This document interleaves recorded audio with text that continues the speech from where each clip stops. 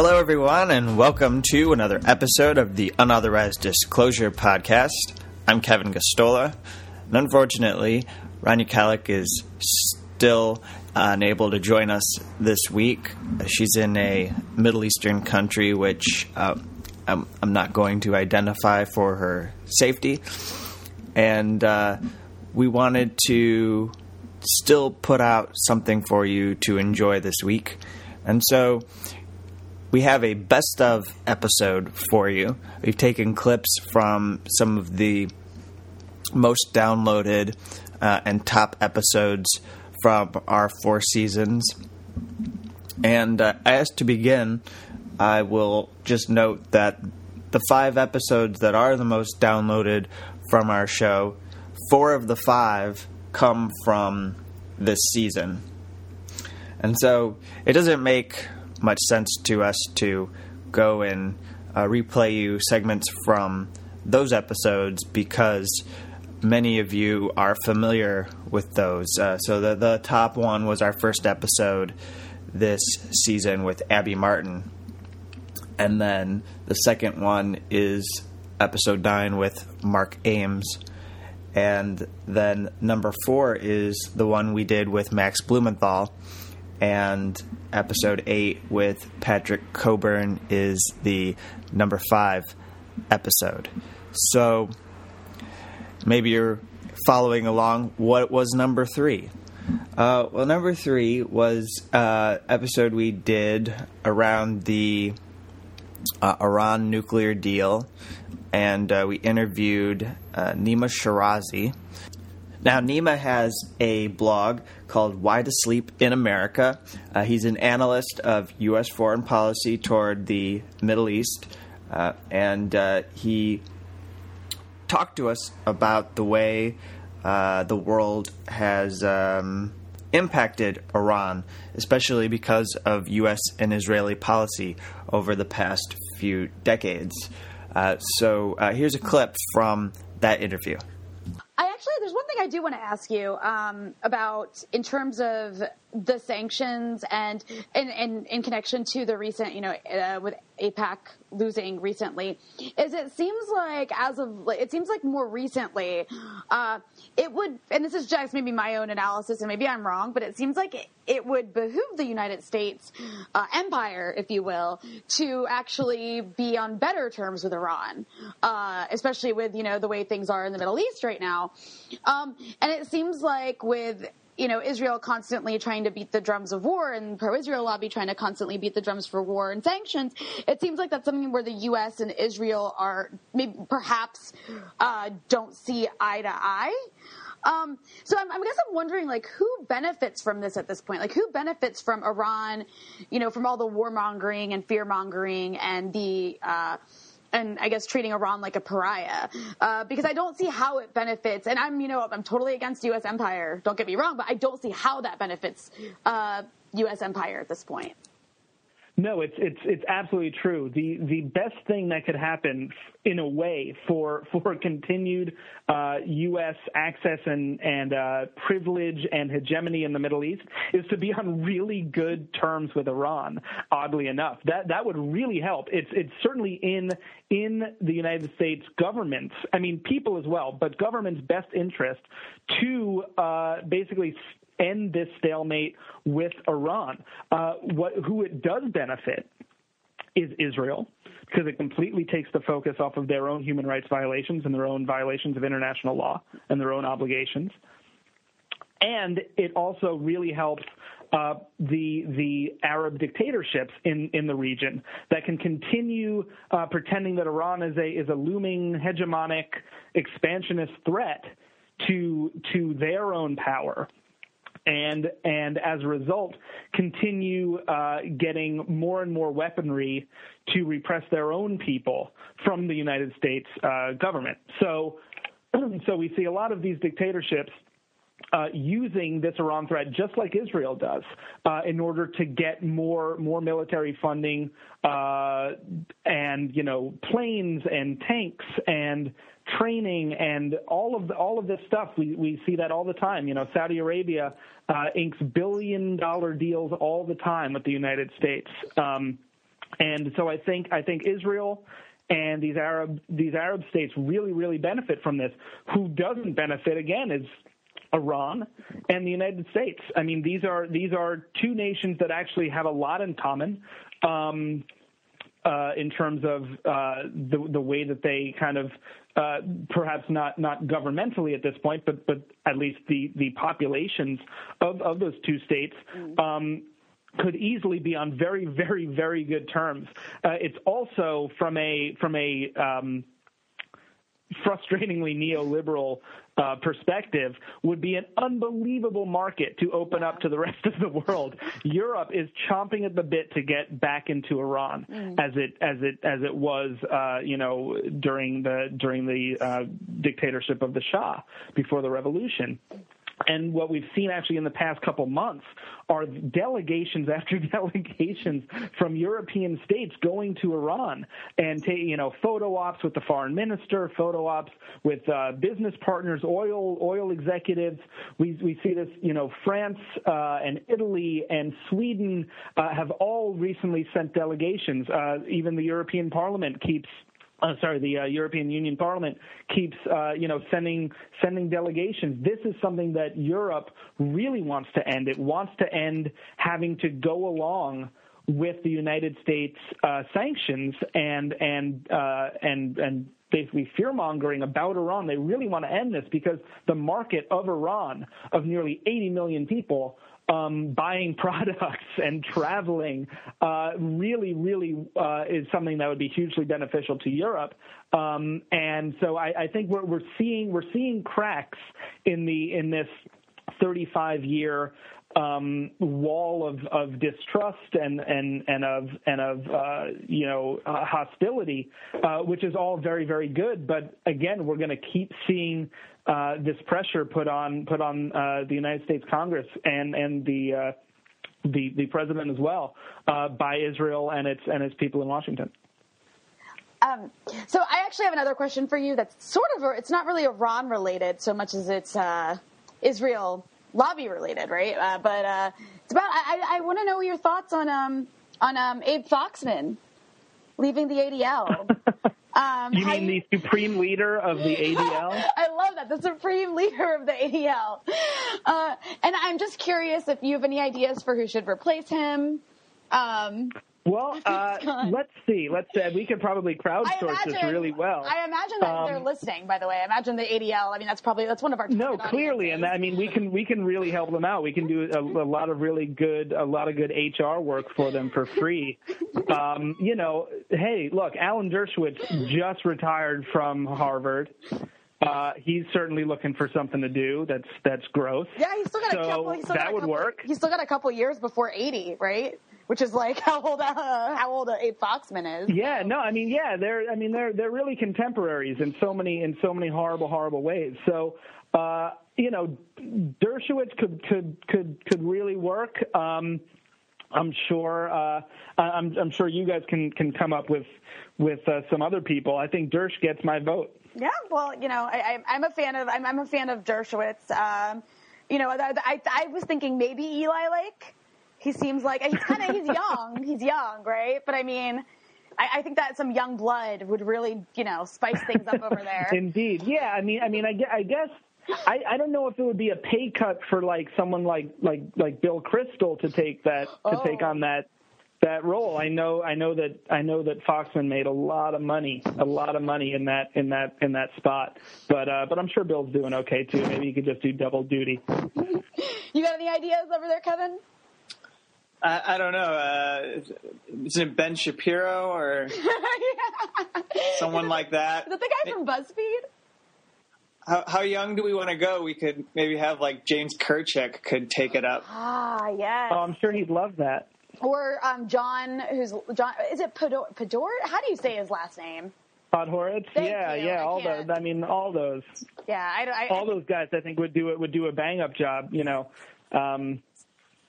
Yeah, Rubin from the Washington Post. He could do it. They could use a lady in there. Yeah, that's what I'm saying. Let's change things up, but not too much. It'll still be really, really horrible. Oh yeah, totally. It'll still be super. I think she might be the most warmongeriest of them all. So. Yeah, I think we've really made some progress here today. All right, well, thank you. We've really helped them out. Thank you so much, Nima, for taking the time to speak with us, and we look forward to having you back on sometime soon to talk more about Indeed.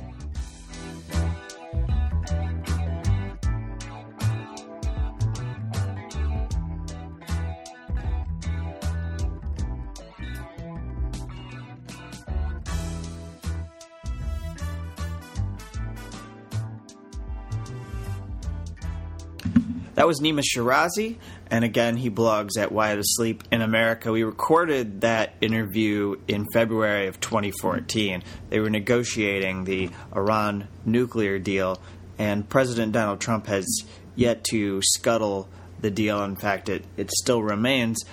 What's been extraordinary is the pressure from within Congress, particularly the U.S. Senate, with people like Robert Menendez, who have been pushing for more sanctions to be applied or imposed on Iran. And so the zeal has come from both within the Democratic and Republican Party, and at the same time that there's been this fear that Donald Trump is going to do away with a deal that was put together through the work of John Kerry at the State Department and Barack Obama when he was president. The next episode that we would like to highlight, the clip from this episode, comes from Douglas Williams. And Douglas Williams is a writer for the Southlawn.org. He's a third-generation organizer. And when we spoke to him, he was a doctoral student at Wayne State University in Detroit.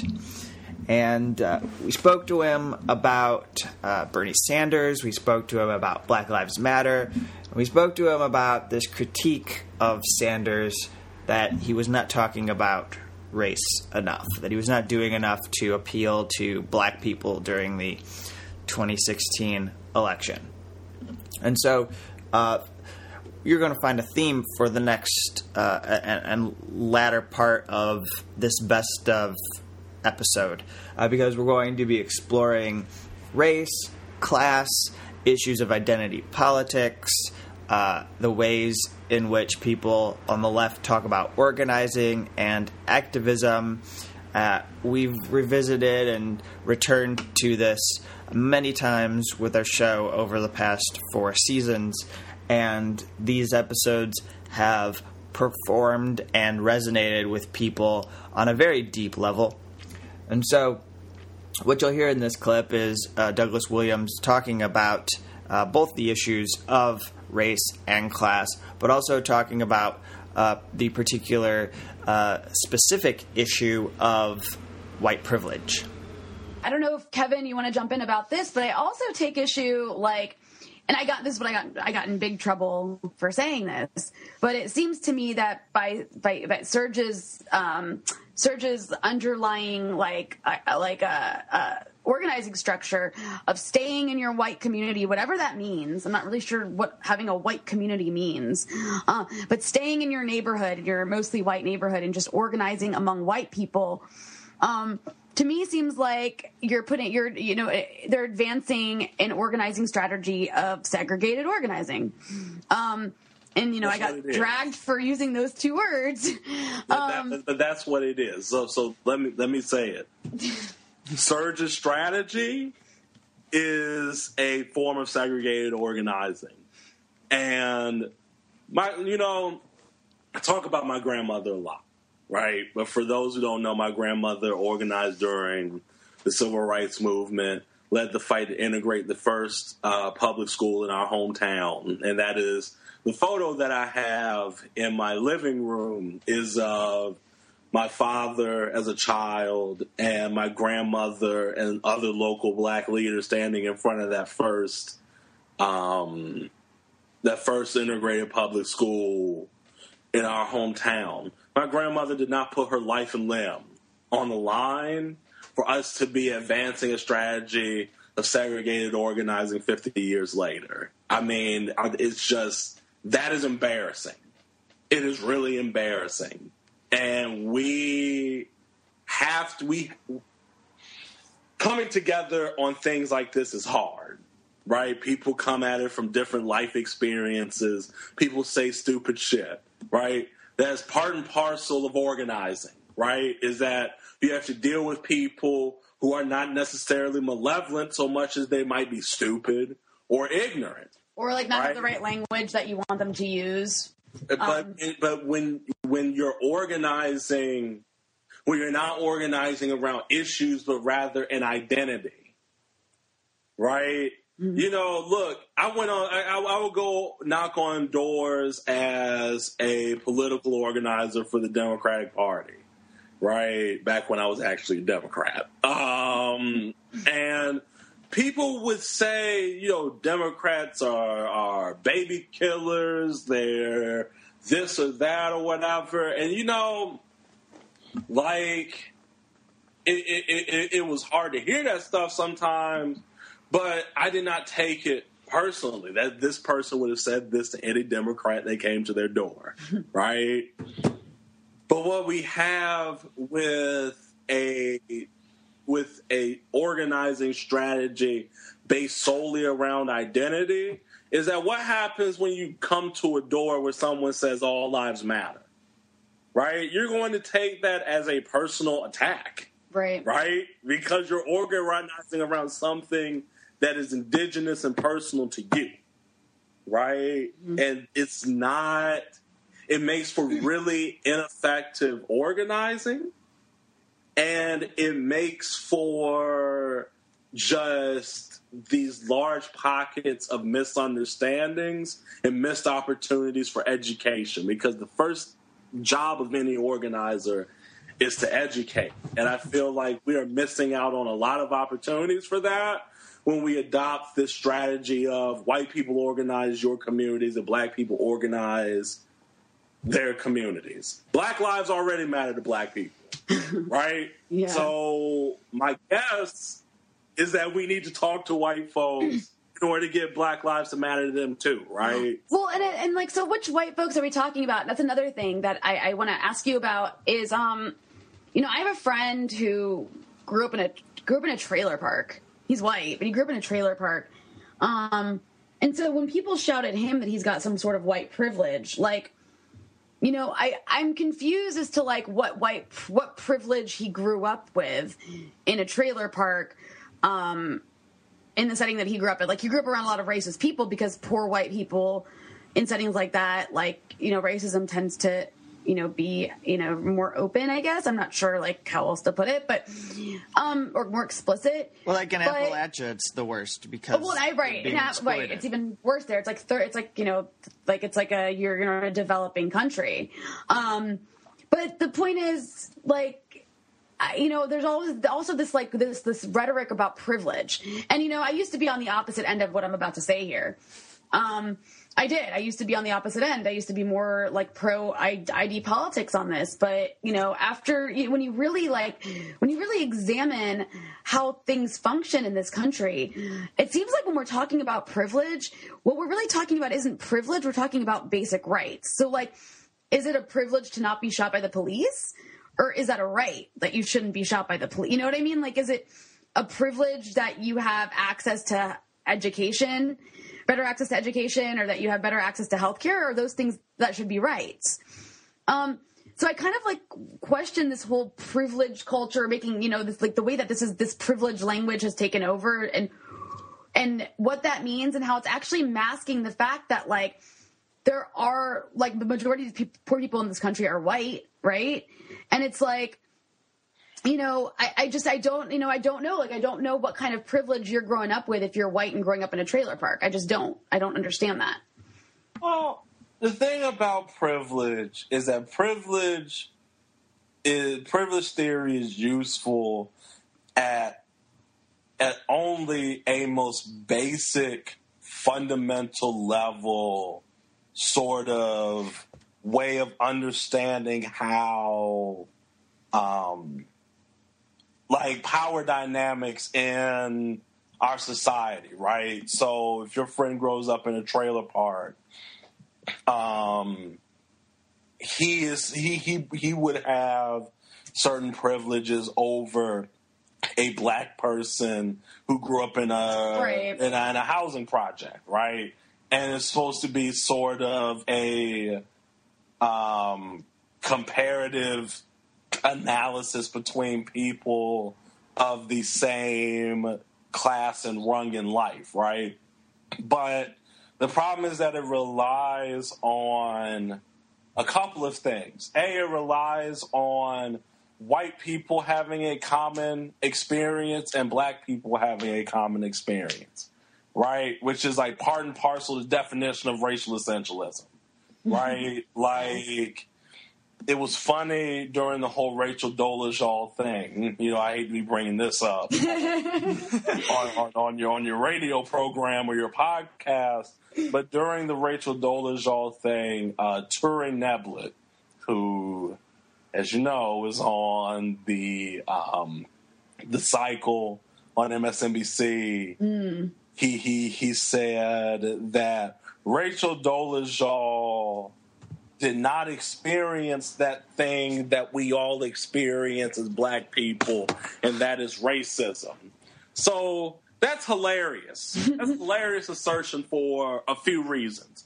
One, given that Toure basically wrote a book talking about the fluidity of identities in Who's Afraid of Post-Blackness, it was really weird to see him, of all people, making these sort of statements.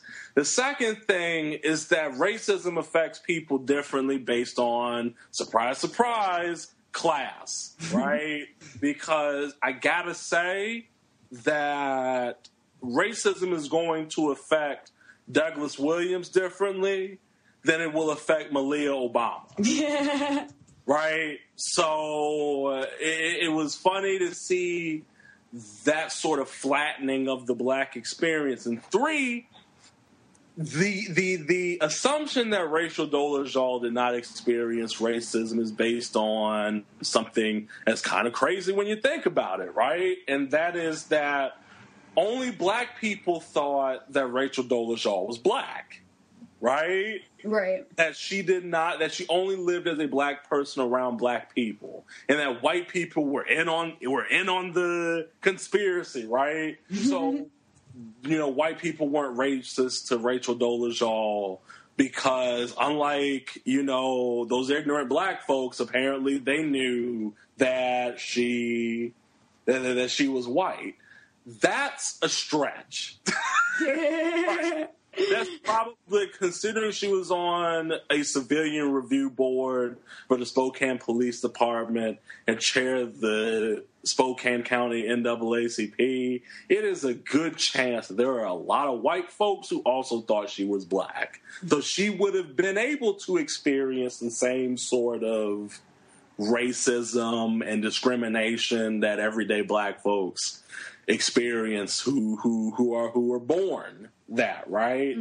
And so again, it's like race is simultaneously fluid when people want it to be fluid, and it is immutable when people want it to be immutable. Right. Right. And those seem like two extremely conflicting concepts that it would make sense to sort of clarify. Is race a social construction, or is it not? If race is a solely social construction, then Rachel Dolezal, Andrea Smith, or any of these people can be whatever the hell they want to be. Right? And really, why does any of this matter? Right? Like, we're talking about this in the midst of the McKinney, the pool, right?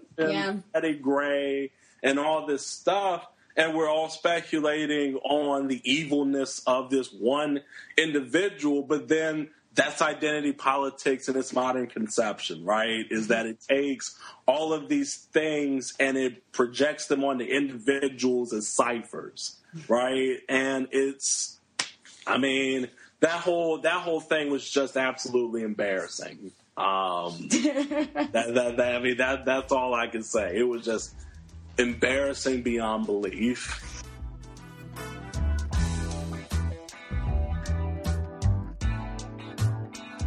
That was Douglas Williams of the Southlawn.org, and the acronym mentioned there, SURJ, S-U-R-J, that stands for Showing Up for Racial Justice, and this is a network that proclaims to be organizing white people for racial justice. And back last year, we had some very definite and resolute ideas about what this would mean, and as you heard, the term segregated organizing, definitely something contentious. People were upset about our critique, but nonetheless, it was made with an eye and interest in multiracial organization and in true and actual intersectional organizing against all systems that are involved in oppression. And so another episode that we posted, this one was also an episode that went up last year. We put this up in February of 2016, and it paid very close attention to the language of intersectionality, which Hillary Clinton was appropriating for her campaign. And she was talking about racism, and she was saying ludicrous and silly things like, if we broke up the big banks tomorrow, would that end racism? Would that end sexism? As a way to undercut this interest in not only Bernie Sanders' campaign, but also just in general, this focus on the big banks and their power, the power of corporations, in this interest in class issues, which she as a Democrat did not want to have to take any positions on, and we still have this running through the Democratic Party. We still have them very committed to this mobilizing suburban voters, focusing on the suburban voters, going after these upper class, moderate conservatives, appealing to them, trying to point out that Donald Trump is a vulgar human being and transform them into people who might be willing to vote for them in elections. It is not working. It's been a failure. And so Vivek's interview, which we're going to play here, he is a sociology professor at New York University. He's the author of Post-Colonial Theory and The Specter of Capital. We spent some time on this episode, which you can find, talking about neoliberalism and the Democratic Party. We talked, at first we had him establish some of his work. We talked about the post-colonial theory.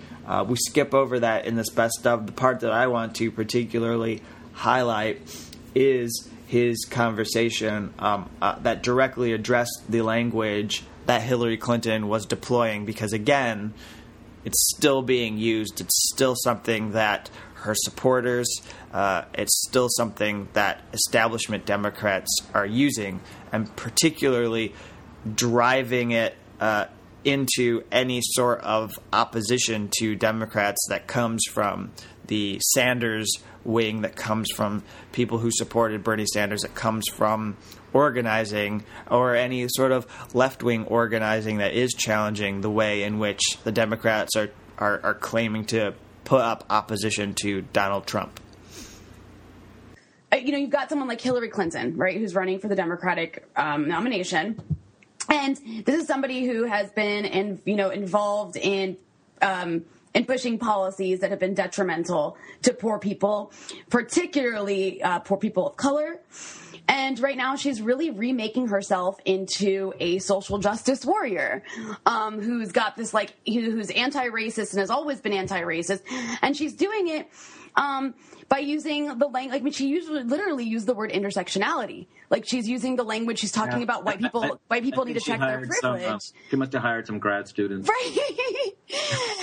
But it's really, I mean, and then on the other end, you've got someone like Bernie Sanders who's talking. I mean, he's not, obviously he's not like a hardcore like Marxist. He's not a hardcore socialist, but he's talking. He's popularizing ideas about the economy, about redistribution that haven't been popularized on this level, on this massive of a platform in a really long time. And it's fascinating to me to watch that the reaction to him and the way to like sort of push people away from what he's saying is to call him a single issue candidate and to use this language coming from, the radical academic left, if you whatever you want to call it. So like how, I guess what are your thoughts on that? Like watching this play out? Well, it's deeply dishonest, of course. The entire reaction to Bernie has been a bait and switch kind of ploy by Hillary, and it's not surprising. What is interesting is, as you say, that she is drawing on this aspect of current intellectual and political culture to justify this kind of very dishonest move that she's making. What she's drawing on is that basically what's happened in the past 20 years is what it means to be left-wing or radical has been very successfully redefined by the academy, by professors, and by grad students. And the way it's been redefined is that starting with a correct premise, which is that people's economic condition isn't responsible for everything awful that's happening to them in their lives. There's also the purely racialized oppressions that they face and gendered oppressions that they face. And that's absolutely true. Starting with that correct premise, it leads to the deeply incorrect conclusion that, therefore, if you talk about people's economic conditions, you are not addressing the core and most important aspects and liabilities of their lives. Now, if you're an African American in this country, it's absolutely true that you face all kinds of discrimination. It's absolutely true that you have a much higher likelihood of being incarcerated than a white person in the same class as you. That's absolutely true. But how do you expect to address the real plight of African Americans in this country around their everyday lives without a jobs program, without universal health care, without decent and universal public education? To think that these are matters that are, by virtue of being economic, not relevant for people of color is not just wrong, it is fantastically dishonest. Now, the reason Hillary is able to get away with this is that the so-called left, and I don't really call it the left anymore, I don't know what to call it, because it's a diseased formation. The so-called left intelligentsia has succeeded in equating the word class with white guys. And we should look at this as an achievement, because it's never happened on the left before. It was always understood amongst the more savvy radical activists that even though people's economic conditions don't explain all the liabilities they face, addressing the oppressions that men and women who are poor are facing, that black men and women are facing who are poor, addressing those without addressing their economic conditions is a elite strategy to keep off the table the real concerns of poor working and women, working class black men and women. It's always understood. Now it's taken to be the emblem of what it means to be radical. And that's just a sign that the middle class and the upper classes have taken over the discourse of the left, whether they're professors, whether they work in nonprofits, or whether they're these talking heads for think tanks. It's the same phenomenon, which is the middle class is getting to define what it means to be radical. I mean, that's a really great point, and I think it also, the fact there also does seem to be the strain, and what you just said would explain why, the strain of just hatred, and just like looking down on the white working class and poor class, and even blaming them for racism. Absolutely. Go ahead. A lot of this race talk is really a search for an acceptable way to express your disdain for poor people. You just can't express it for poor black people, because then becomes racist. And in polite circles, racism is not acceptable, and that's a great thing. It shouldn't be, of course. Right. But it is acceptable to talk about poor white trash or hillbillies or rednecks. All these are expressions you can continue to use. And people use it with alacrity, not because they have a hatred for white racists, but there's a general disdain for poor white people. Mm-hmm. And they're seen as being born into racism the way they're born into their skin. This is, again, an achievement of a very, I think, backward and quite conservative intelligentsia now. Later in the episode, I read this quote from Hillary Clinton to Vivek. Obviously, I'd caveat this by saying that there's a level of dishonesty or perhaps disingenuousness or political opportunism behind this, but at the same time, it has force. No way. It has force and meaning because a lot of people are responding to it. So something she said in Harlem, and I wanted to get your reaction, Vivek, is ending systemic racism requires contributions from all of us, especially those of us who haven't experienced it ourselves. White Americans need to do a better job of listening when African Americans talk about the seen and unseen barriers that you face every day. We need to recognize our privilege and practice humility rather than assume that our experiences are everyone's experiences. And I just wanted to kind of have you apply your analysis to this and how this is, what this does to the dominant political culture to think like that. Well, it's a banality. It's, of course, true. It's just saying you should be a decent person. That's all it's saying. It's true when it comes to race. It's true when it comes to gender, any oppression, which is dominant groups need to, of course, be open and sensitive to what other groups are saying. The question is this why racism persists? Because people are insensitive? Because white people haven't purged their souls of all these impurities? Because they haven't taken racial sensitivity seminars? Is this the reason? The main thing, if you want to address racism, is not to get white people to think differently, or as one of those Black Lives Matter people said to Hillary, to seek the truth in their heart. Oh, God. The way you address it is actually quite simple.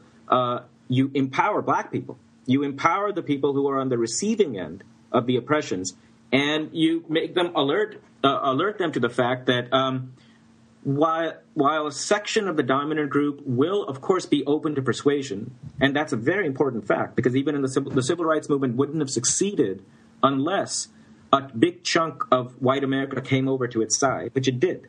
But the reason it came over to its side isn't because it saw Dr. Phil reruns and looked into its heart. The reason was it was inspired by the organization and material struggles that black people undertook. Now, if that's the case, then of course one agrees that dominant groups have to be open and honest and sensitive and all that. But the first step towards actually addressing racism is to address the structural causes of it and to empower the people who have the most to benefit from its eradication, which is black people. This thing that she's doing, this little trope, it was meant to appeal to the political managers and the intelligentsia and the middle class, which is by showing racism to be a matter of attitude and a matter of perception rather than of material interests. And the Democratic Party just can't address that. That's why it's, in my view, an unreformable party. Which to follow up here, there's this whole thing in activism currently where you go before a elite figure or a politician like Hillary, and you demand that they apologize for systemic oppression or injustice. And I don't gather, I'd like your reaction to this, because I don't gather that in any place of the world this has ever been an effective means to organizing against power.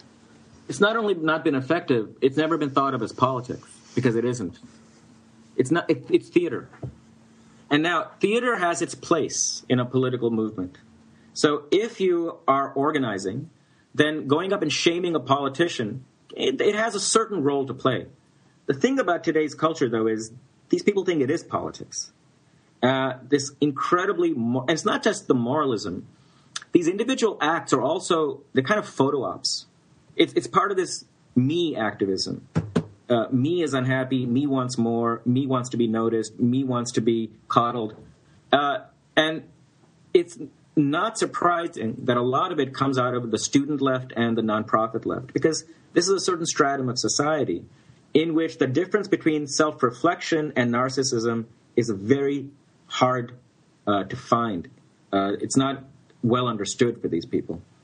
So one doesn't dismiss it altogether, but it goes back, again, to the fundamental point that every social movement and every political leader of whatever color and whatever creed has known for the last 100 years, which is you win things by organizing, by mass organizing, not by shaming, not by embarrassing, not by calling attention to people's moral motivations, but by imposing real costs through real struggles. I think once, if it turns out that people in this country do start organizing, I think this stuff will really kind of fall by the wayside. Right now, it's one of the many expressions of the profound depoliticization of the culture.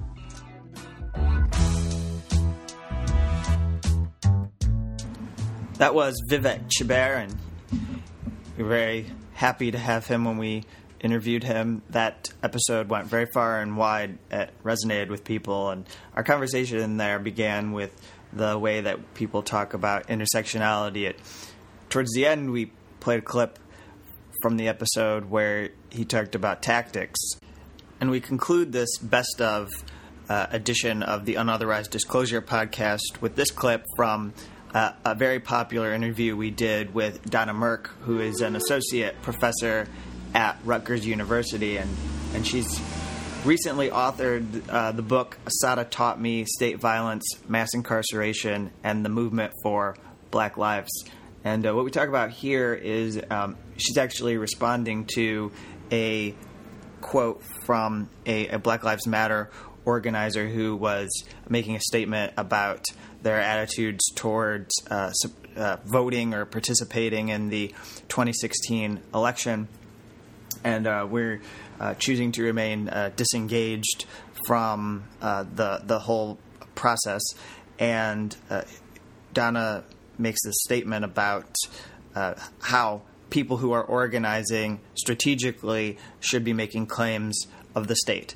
So I'm specifically reacting, and I mean this with the most respect to the people involved who are doing this, but I'm specifically reacting to something that was said by Professor Melina Abdullah on Democracy Now!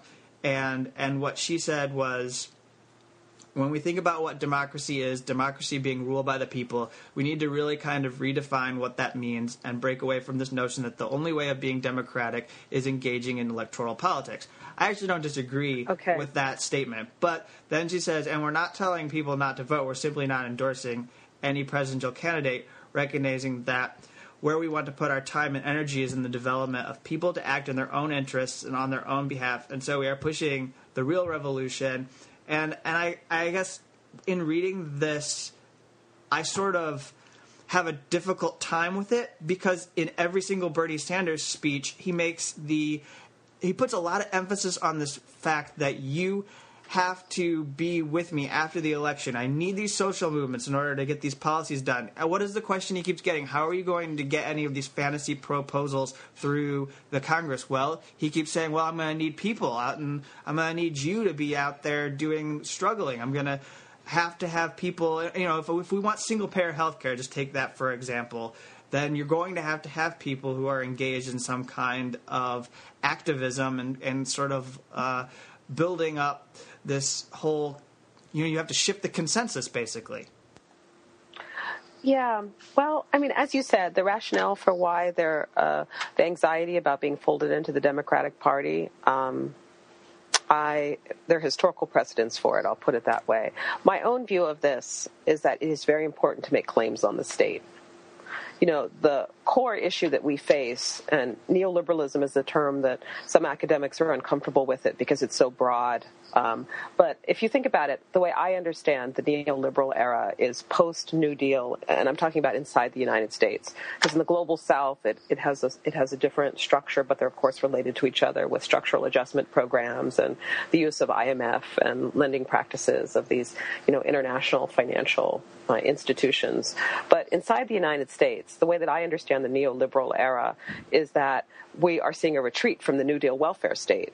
So the discussion of the privatization of Social Security, the transformation under the Reagan administration from pensions, which are regulated, to 401ks, which was a huge gift to Wall Street by people investing their essentially retirement savings in Wall Street. So one of the biggest issues that we're facing is the economic, how do I put this? The estate in which we're having a great difficulty as Americans, North Americans, U.S. citizens, in making claims on the state and saying the state should do this for us. The state should provide us with, it should protect us from lending practices that make us lose our homes. It should provide our children with well-funded public education that will allow them to essentially realize themselves. And also that the state cannot simply incarcerate and police and kill and fight wars. We want a state that does things for the people, not just a warfare state. And I think making claims on the state is absolutely crucial. We're in the country that has the largest defense apparatus in the world. We have the biggest police state and I just use that as a very simple technical term, talking about the numbers of police and the scale of the state apparatus, really in the world and arguably in world history. So to repudiate the state and say we're no longer going to engage with the state, I think it's impossible to have a political revolution without engaging the state. Now, that, as I said earlier, that doesn't mean get your Democratic Party, card and stop doing anything else. That's idiocy. But do we need to make claims on the state? Absolutely. How are you going to fight state violence without making claims on the state? Because we are not able, the alternate is what? To build an army? Right? And this form of protest where you simply stand outside and protest with a sign, this will never change state policy. Right. And to look at, and I think it's a misrepresentation of the Black radical movement. The Panthers, as I have said, they supported multiple forms of politics, including carrying loaded unconcealed weapons, which was legal in 1966, to say, in a very Weberian way, the state does not possess the single legitimate means of force. So this is an actual use of armed self-defense, much more radical stance than what we're seeing today. But those same people, 6 years later, run a mayoral campaign because they're trying to figure out how to implement state redistribution, how to restructure the police. So I think that not simply abdicating an engagement with the state reinforces this period of neoliberal state retrenchment. And I think, for me, us engaging the state in every way, including supporting candidates that are trying to provide concrete proposals to stop police violence and stop the mechanisms of mass incarceration, as well as repudiate the constant imperial wars we're involved in, is just crucial. I don't know how else to fight the militarization of police except to have a portion of the movement directly engage with how we change these practices.